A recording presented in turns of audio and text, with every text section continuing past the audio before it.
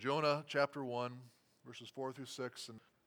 But the Lord hurled a great wind upon the sea, and there was a mighty tempest on the sea, so that the ship threatened to break up. Then the mariners were afraid, and each cried out to his God. And they hurled the cargo that was in the ship into the sea to lighten it for them. But Jonah had gone down to the inner part of the ship, and had lain down, and was fast asleep. So the captain came and said to him, "What do you mean, you sleeper? Arise, call out to your God. Perhaps the God will give a thought to us, that we may not perish." This is the word of the Lord. Let's begin with prayer. Father in heaven, as we come before you once again and sit under your word, we are grateful that you have comforted us in our affliction by your promises. Your promise gives us life. You have the words of eternal life. Where else can we go? And Father, as we meditate on these words this morning, we pray that you would lead us to the one who gives life. We pray this in the name of Jesus. Amen. When disaster strikes, it almost immediately changes what we think about and then what we talk about with one another. On the day after Christmas, December 26, 2004, an earthquake with an incredible 9.1 magnitude on the Richter scale happened in the Indian Ocean, just off the coast of Indonesia, and caused a terrible tsunami that then struck the coastal nations of Sri Lanka, India, Maldives, Thailand, as well as Indonesia, causing the most devastation mainly on the northwestern coast on the island of Sumatra in Indonesia, where the death toll exceeded 150,000 people. The devastation was massive along the coastlines of these nations, destroying ocean resorts along those beaches, killing tourists vacationing over the Christmas holiday, as well as the Buddhist New Moon holiday was going on at the same time. In Sri Lanka, an overcrowded train that ran down the coastline was engulfed by the tsunami, and it is estimated that over 1,700 passengers were killed. Only an estimate, for it was impossible to recover all the bodies of the missing. During that time, I was in the middle of my seminary years, and when I returned for classes for the 2005 January term, of course, this terrible disaster was on our minds, came up quite often among the students and professors. Just thinking about the questions that the people in our country had, people all over the world had. Where was God in all this human devastation? Was this God's judgment on those nations? Did God send this tsunami?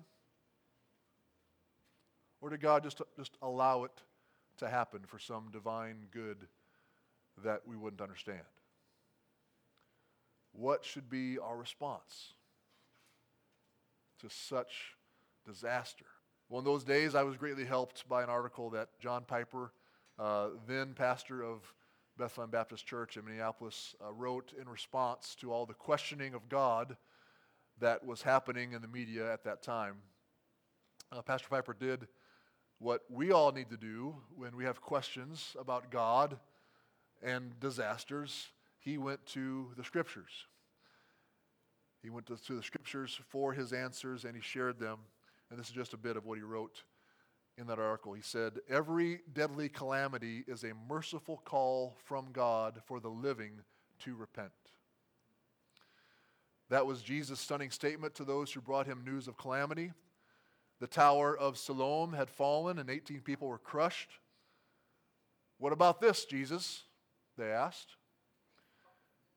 And he answered, do you think that they were worse offenders than all the others who lived in Jerusalem? No, I tell you. But unless you repent, you will all likewise perish. From Luke 13. Piper goes on, the point of every deadly calamity is this: repent. Weep with those who weep, the Bible says, yes, but let us also weep for our own rebellion against the living God. Let our hearts be broken that God means so little to us. Grieve that he is a whipping boy to be blamed for pain, but not praised for pleasure. Lament that he makes headlines only when man mocks his power, but no headlines for 10,000 days of wrath withheld. Let us rend our hearts that we love life more than we love Jesus Christ. Let us cast ourselves on the mercy of our Maker. He offers it through the death and resurrection of his Son. So one key reality that is overlooked in times of great tragedy and disaster is that innocent lives are never lost. Innocent lives are never lost. None of the 240,000 people who were swept away in the tsunami were innocent. None of them were blameless. They were all under the condemnation of God for their sins, just like we are. For those who weren't spiritually prepared for that day, they quickly and unexpectedly came under the judgment of Almighty God. For God's word tells us in Hebrews 9:27, it is appointed for man to die once, and after that comes judgment. But some of those who died that day had repented of their sinful rebellion against God before the Lord sent that storm. They had cried out to him for mercy, and they had trusted in the mercy and grace that God has provided us in the life, death, and resurrection of his Son. They knew that the Lord's mercy was their only hope, and they had thrown themselves on his mercy before it was too late. So the main theme from our passage this morning is that sinful man's only hope is that the Lord is merciful. Sinful man's only hope is that the Lord is merciful. So we pick up our story here of Jonah in the 4th verse of chapter 1. So there really isn't much to review, just 3 verses before this. Jonah is a prophet. He's known as a servant of the Lord in Israel under the reign of King Jeroboam, the son of Joash. That would be the second Jeroboam that was king over the northern kingdom. And the word of the Lord has come to him. It's come to Jonah. And verse 2, we see the word of the Lord was for him to arise and go to Nineveh, go to this major city in the rival nation of Assyria, and he is to call out against it, for they were under the Lord's judgment. But instead of obeying the word of the Lord, Jonah goes in the opposite direction, buys a ticket for a trip to Tarshish across the Mediterranean Sea, and he runs away. He runs away from the presence of the Lord. Our passage shows us the Lord's response then to Jonah's disobedience and his attempt to flee his presence. And we then see 2 contrasting responses to the crisis that the Lord brings upon them.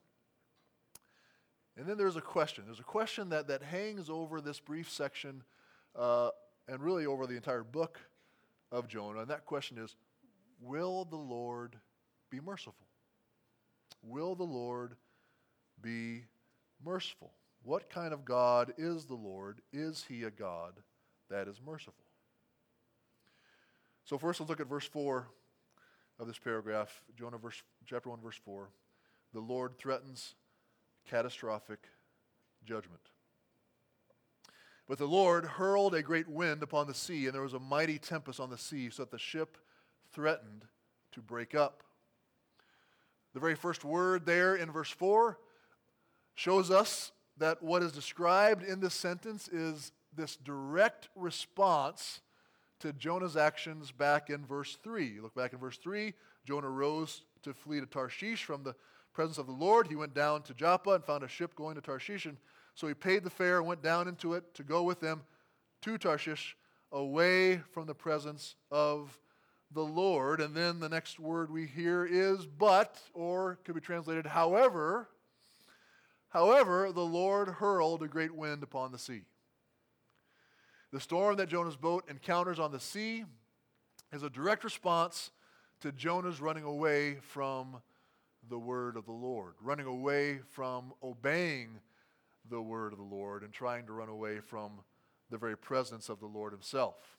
The author wants to make that very clear to us.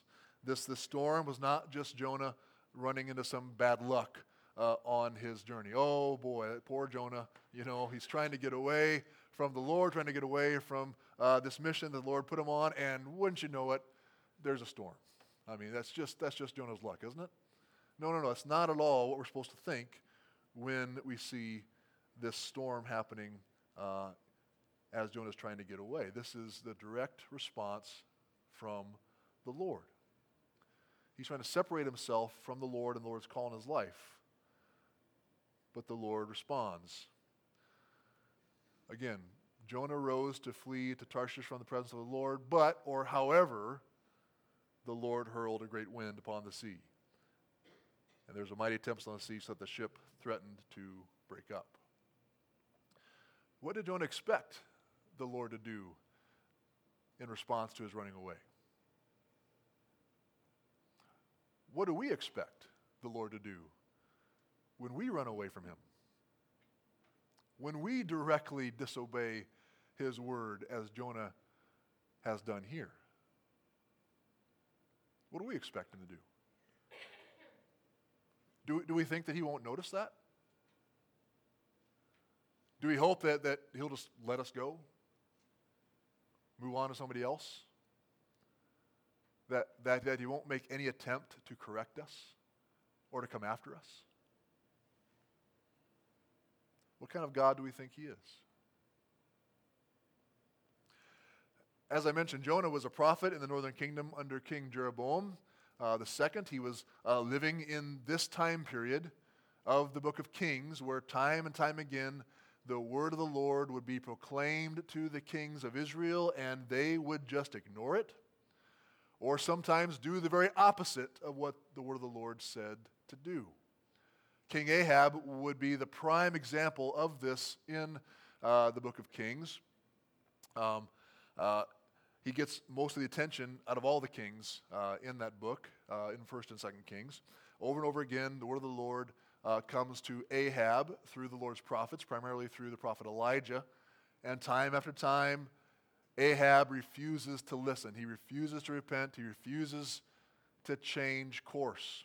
Even at the very end of his life, the prophet Micaiah proclaims to him that if he does what he was planning on doing, that is to attack the Assyrians in order to reclaim the border city of Ramoth-Gilead, that he would be killed. That was the word of the Lord to Ahab through the prophet, and Ahab does it anyway. However, he does take a few precautions. He wears protective armor. He even disguises himself so that the Assyrian army, if they came across him, wouldn't suspect that he was the king, and even convinced King Jehoshaphat of Judah to dress up like a king so that they would think that he was the king of Israel and not him. But it says in 1 Kings 22:34, "But a certain man drew his bow at random and struck the king of Israel between the scale armor and the breastplate, and Ahab ends up dying just as the word of the Lord warned would happen." We may try to run away from the word of the Lord. We may not take it seriously and just think that maybe we can get away from following it or honoring it. We are shown in the book of Kings. We're shown here in Jonah. we're shown here over and over again in the Scriptures how foolish and dangerous it is for us to think that we can just ignore what God's Word says. It will lead to disaster, as it does here for Jonah. But the Lord hurled a great wind upon the sea, and there was a mighty tempest on the sea, so that the ship threatened to break up. That's a strong descriptive word here used for how this great wind came upon the sea in the path of Jonah's boat. It is hurled, or as some translations have it, through. Like a Major League Baseball pitcher who hurled a fastball right at an opposing batter. The same word is used in 1 Samuel when King Saul hurled a spear at David, trying to pin David to the wall and kill him. The word is also used down in verse 5, describing how the sailors hurled the cargo that was in the ship into the sea to lighten it for them. So again, this leaves us no doubt as to what or who is the cause of this storm. God Almighty is the cause of the storm. He is the one who hurled it at them. And it was a terrible storm. We know this primarily by how the sailors responded to it. I mean, they were experienced sailors. They had encountered storms before on the sea. They knew what to do. They knew what to expect. But this mighty tempest was something extraordinary. They feared for their lives. They took drastic measures. The storm must have been ferocious for these experienced sailors to have become so frantic in their response to it. I don't know about you, but the worst possible place in the world to be when a storm hits is in the middle of an ocean. With all that's keeping you from drowning and sinking to the bottom of that ocean are a few boards tied together. That was what they were experiencing. That was what they were dealing with. The way this verse ends is what brought the sailors the most terror. It says there was such a mighty tempest on the sea so that the ship threatened to break up. The Hebrew pronunciation of those last few words almost sounds like waves crashing against the side of the ship. It is Hishba lehishaber. Hishba lehishaber. The ship threatened to break up. The ship expected itself to crack up. So what was God doing with this storm? Was he punishing Jonah here? Was this his judgment against his sin? Well, it was definitely an awesome act of God's sovereignty over all things. That the earth is the Lord's and all that is in it, and he is in the heavens and does all that he pleases. That's being displayed here. But in Jonah's case in particular, what was going on here was that this was a warning for him. So warning of his judgment. This was the Lord saying, this storm is bad, it is catastrophic, but facing me in judgment and being forever condemned to suffering my wrath will be far, far worse. There is an even greater catastrophic judgment that you will face unless you repent.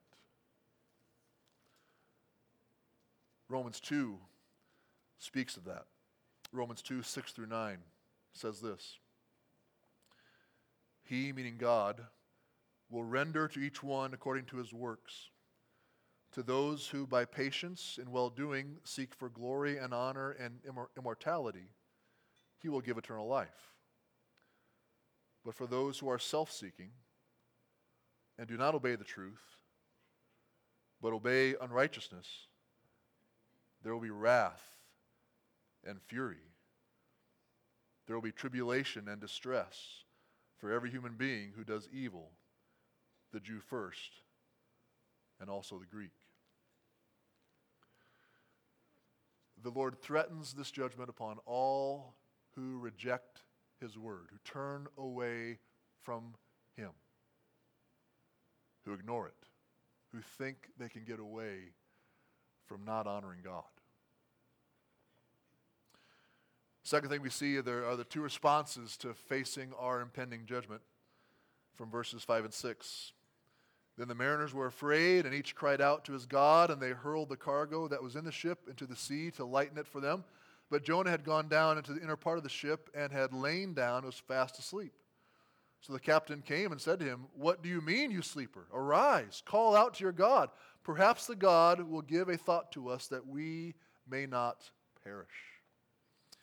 These two verses introduce for us this contrast in Jonah chapter 1 between the sailors and the servant of the Lord, between the pagans and the prophet.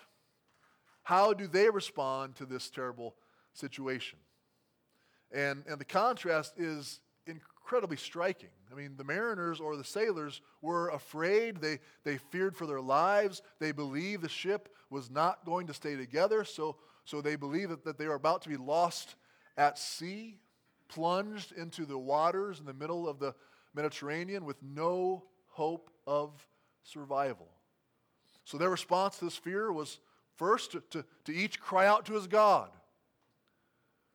This implies for us that they each had different gods to cry out to. They were idolaters from different nations, different tribes, and they each had their own god or idol to call out to for help. Again, we are to have the book of Kings in our minds as we read the book of Jonah. And there's one main story in 1 Kings 18 that stands out as a backdrop for what we see these sailors doing here. It's when Elijah challenges the prophets of Baal to a showdown on Mount Carmel. Baal's prophets were to make a sacrifice and call out to their God, and then Elijah would do the same. And the God who responded by sending fire from heaven to consume the sacrifice would be the true God that the Israelites were to serve. King Ahab agrees to this plan, and so they have this showdown. And the prophets of Baal, all 450 of them, spent hours dancing around the sacrifice, calling out to Baal, even cutting themselves and shedding their own blood, trying to get the attention of their God. But as the author of 1 Kings rightly tells us in verse 29, but there was no voice, no one answered, no one paid attention. Why didn't anyone answer? Why didn't anyone pay attention? Well, because there was no God there to answer them. No God there to listen to them. There's no other God besides the Lord. These sailors here on Jonah's ship remind us of that. Here they are desperately crying out to their gods. No one's answering. No one's listening. No one's paying attention. They then took the drastic measure of hurling the ship's cargo into the water to lighten the ship so it would stay afloat. This shows us how precious life is to these men and to people in general. For they are willingly throwing away their goods, throwing away the very things that would have made them a lot of money. They did not hesitate to strip themselves of all that they had if only their lives would be saved. And we see this today. When someone who is fairly wealthy receives a grave cancer diagnosis, they will then pay whatever price they can to try to get treatment in order to cure the cancer and restore their health, traveling to some of the top medical clinics in the country to receive treatment, the Mayo Clinic in Rochester or the Cleveland Clinic, paying whatever it costs to receive the best treatment possible while their families stay in motels or hotels for weeks at a time, or even traveling to Mexico to receive treatment that's not available in our country due to FDA regulations. Again, willingly spending whatever it might cost to preserve just a few more months, just a few more years of life. The pagan sailors, like so many worldly people in our own day, seem to have a sense of dread at facing death. They fear what is to come next. Romans 1 tells us that all people know that God exists, that there is a God, although they spend their lives trying to suppress that truth by their unrighteousness. But when you come face to face with your mortality, and you know that you are not in control of your life, all of a sudden this grave fear of facing this God that you've been hiding from, this God that you've been running from your whole life, it comes into focus, and you desperately try to stay alive. But Jonah, on the other hand, the one who knows that there really is a God, the one who also knows the character of this God and what he is capable of, and who knows that he was in the very midst of disobeying and running away from this God, he doesn't seem to be concerned at all. In fact, he is sleeping soundly in the midst of this storm.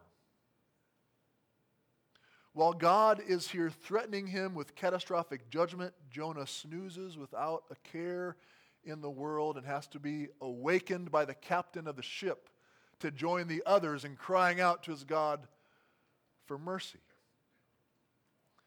In his comments on this passage, the 16th century reformer John Calvin wrote, "Jonah certainly ought not to have slept so soundly."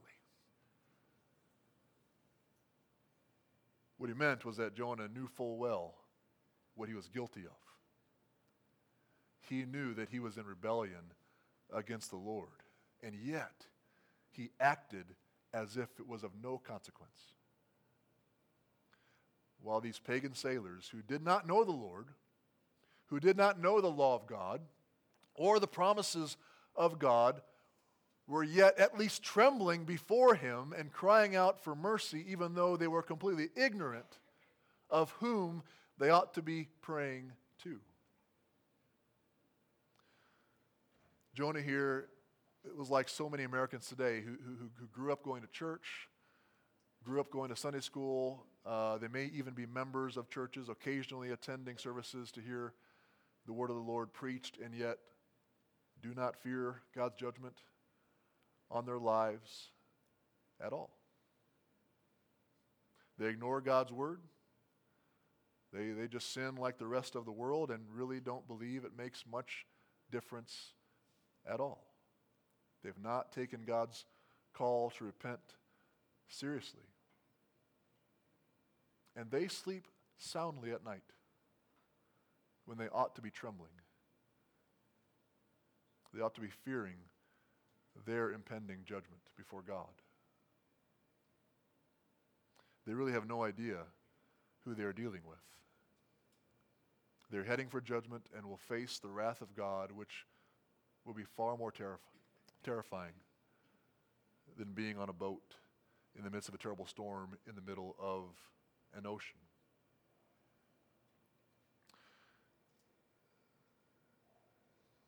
Lastly, we see the question being posed here by the captain and by us readers. Will the Lord be merciful? Will the Lord be merciful? So the captain came and said to him, "What do you mean, you sleeper? Arise, call out to your God. Perhaps the God will give a thought to us that we may not perish."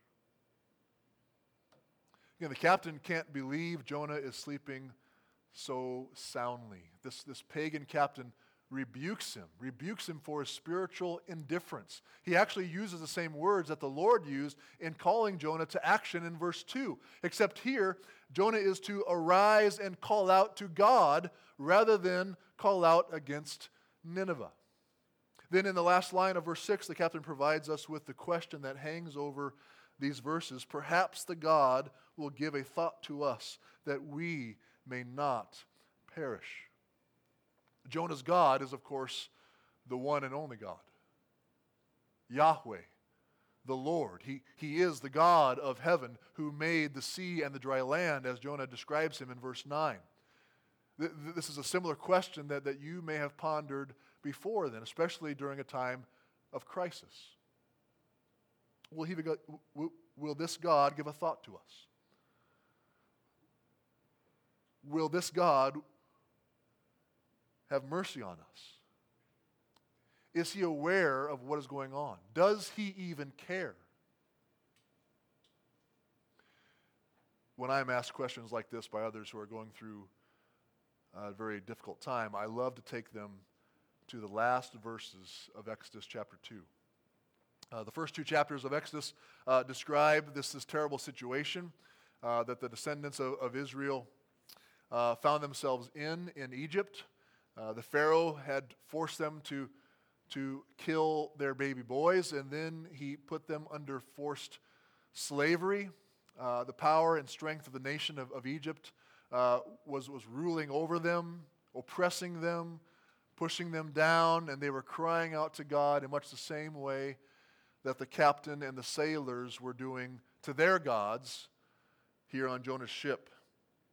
In Exodus chapter 2, verses 23 through 25, we read, "Their cry for rescue from slavery came up to God. And God heard their groaning, and God remembered his covenant with Abraham, with Isaac, and with Jacob. God saw the people of Israel, and God knew." God heard, God remembered, God saw, and God knew. That, of course, is the introductory message just before God calls Moses into his service to deliver his people out of Egypt. God heard, God remembered, God saw, and God knew. The captain was wondering and desperately hoping that Jonah's God would be merciful, that he would be compassionate, that he would be able to save them. And we have the great privilege of having the Scriptures. So we know that is exactly what the Lord is like. That's who he is. Over and over again in the Psalms we hear the refrain, "The Lord is merciful and gracious, slow to anger, and abounding in steadfast love and faithfulness." We know the story of how the Lord had mercy on his people and redeemed them from slavery in Egypt. He made them his people. He gave them his promises. And when we call out to him today and repent of our sin and plead for his mercy to save us from judgment, he responds to our humble prayers with grace and forgiveness. For at just the right time, God sent forth his Son, born of woman, born under the law, to redeem those who were under the law so that we might receive adoption as sons. The captain's longing is that Jonah's God would have mercy on them and be able to save them, as he says, so that we may not perish. They were facing his power. They were terrified of his wrath, and they feared for their lives and for their eternal souls. They feared death and facing the judgment to come, as we ought to as well.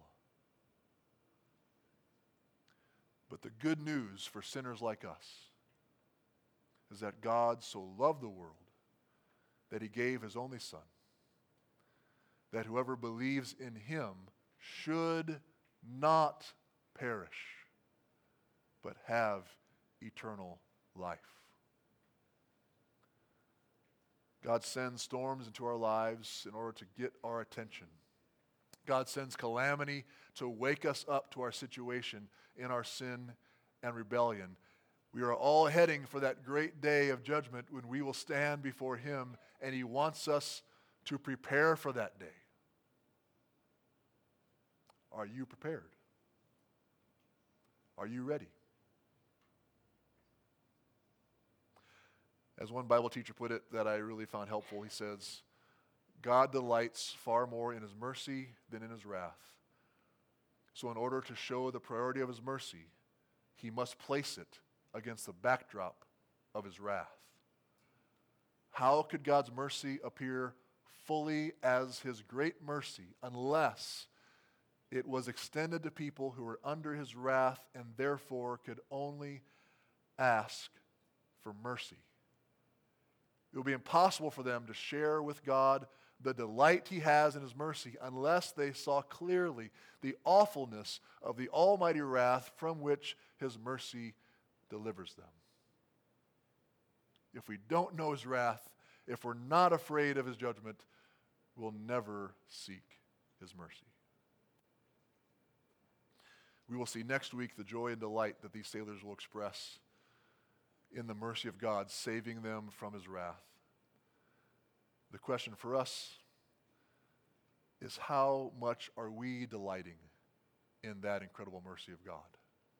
Are we delighting in it so much as to share the news of it with others who are right now currently under God's condemnation and heading for judgment themselves?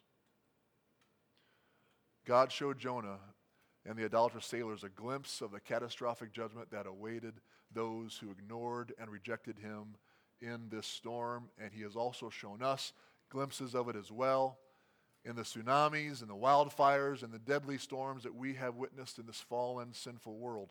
The point of every deadly calamity for us is to repent, to humble ourselves under the mighty hand of God. Will we get the message? Will we repent and seek his mercy? Cast yourselves on the mercy of your Maker. It is your only hope. Let's pray. Our Father in heaven, as we consider this passage this morning and think about the situation Jonah and the sailors were in, and we know so many other people have been in similar situations.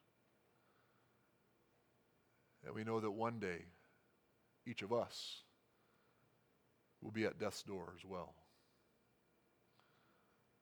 Lord, I pray you would work in the hearts of each one of us this morning, that we would be trusting in Christ alone, in his mercy and his grace for our salvation, that we would have eternal life and not have to fear the coming judgment, that we would be right in your eyes through Christ alone. Oh, Lord, I pray this for everyone here. Have mercy on us. I pray this in the name of Jesus. Amen.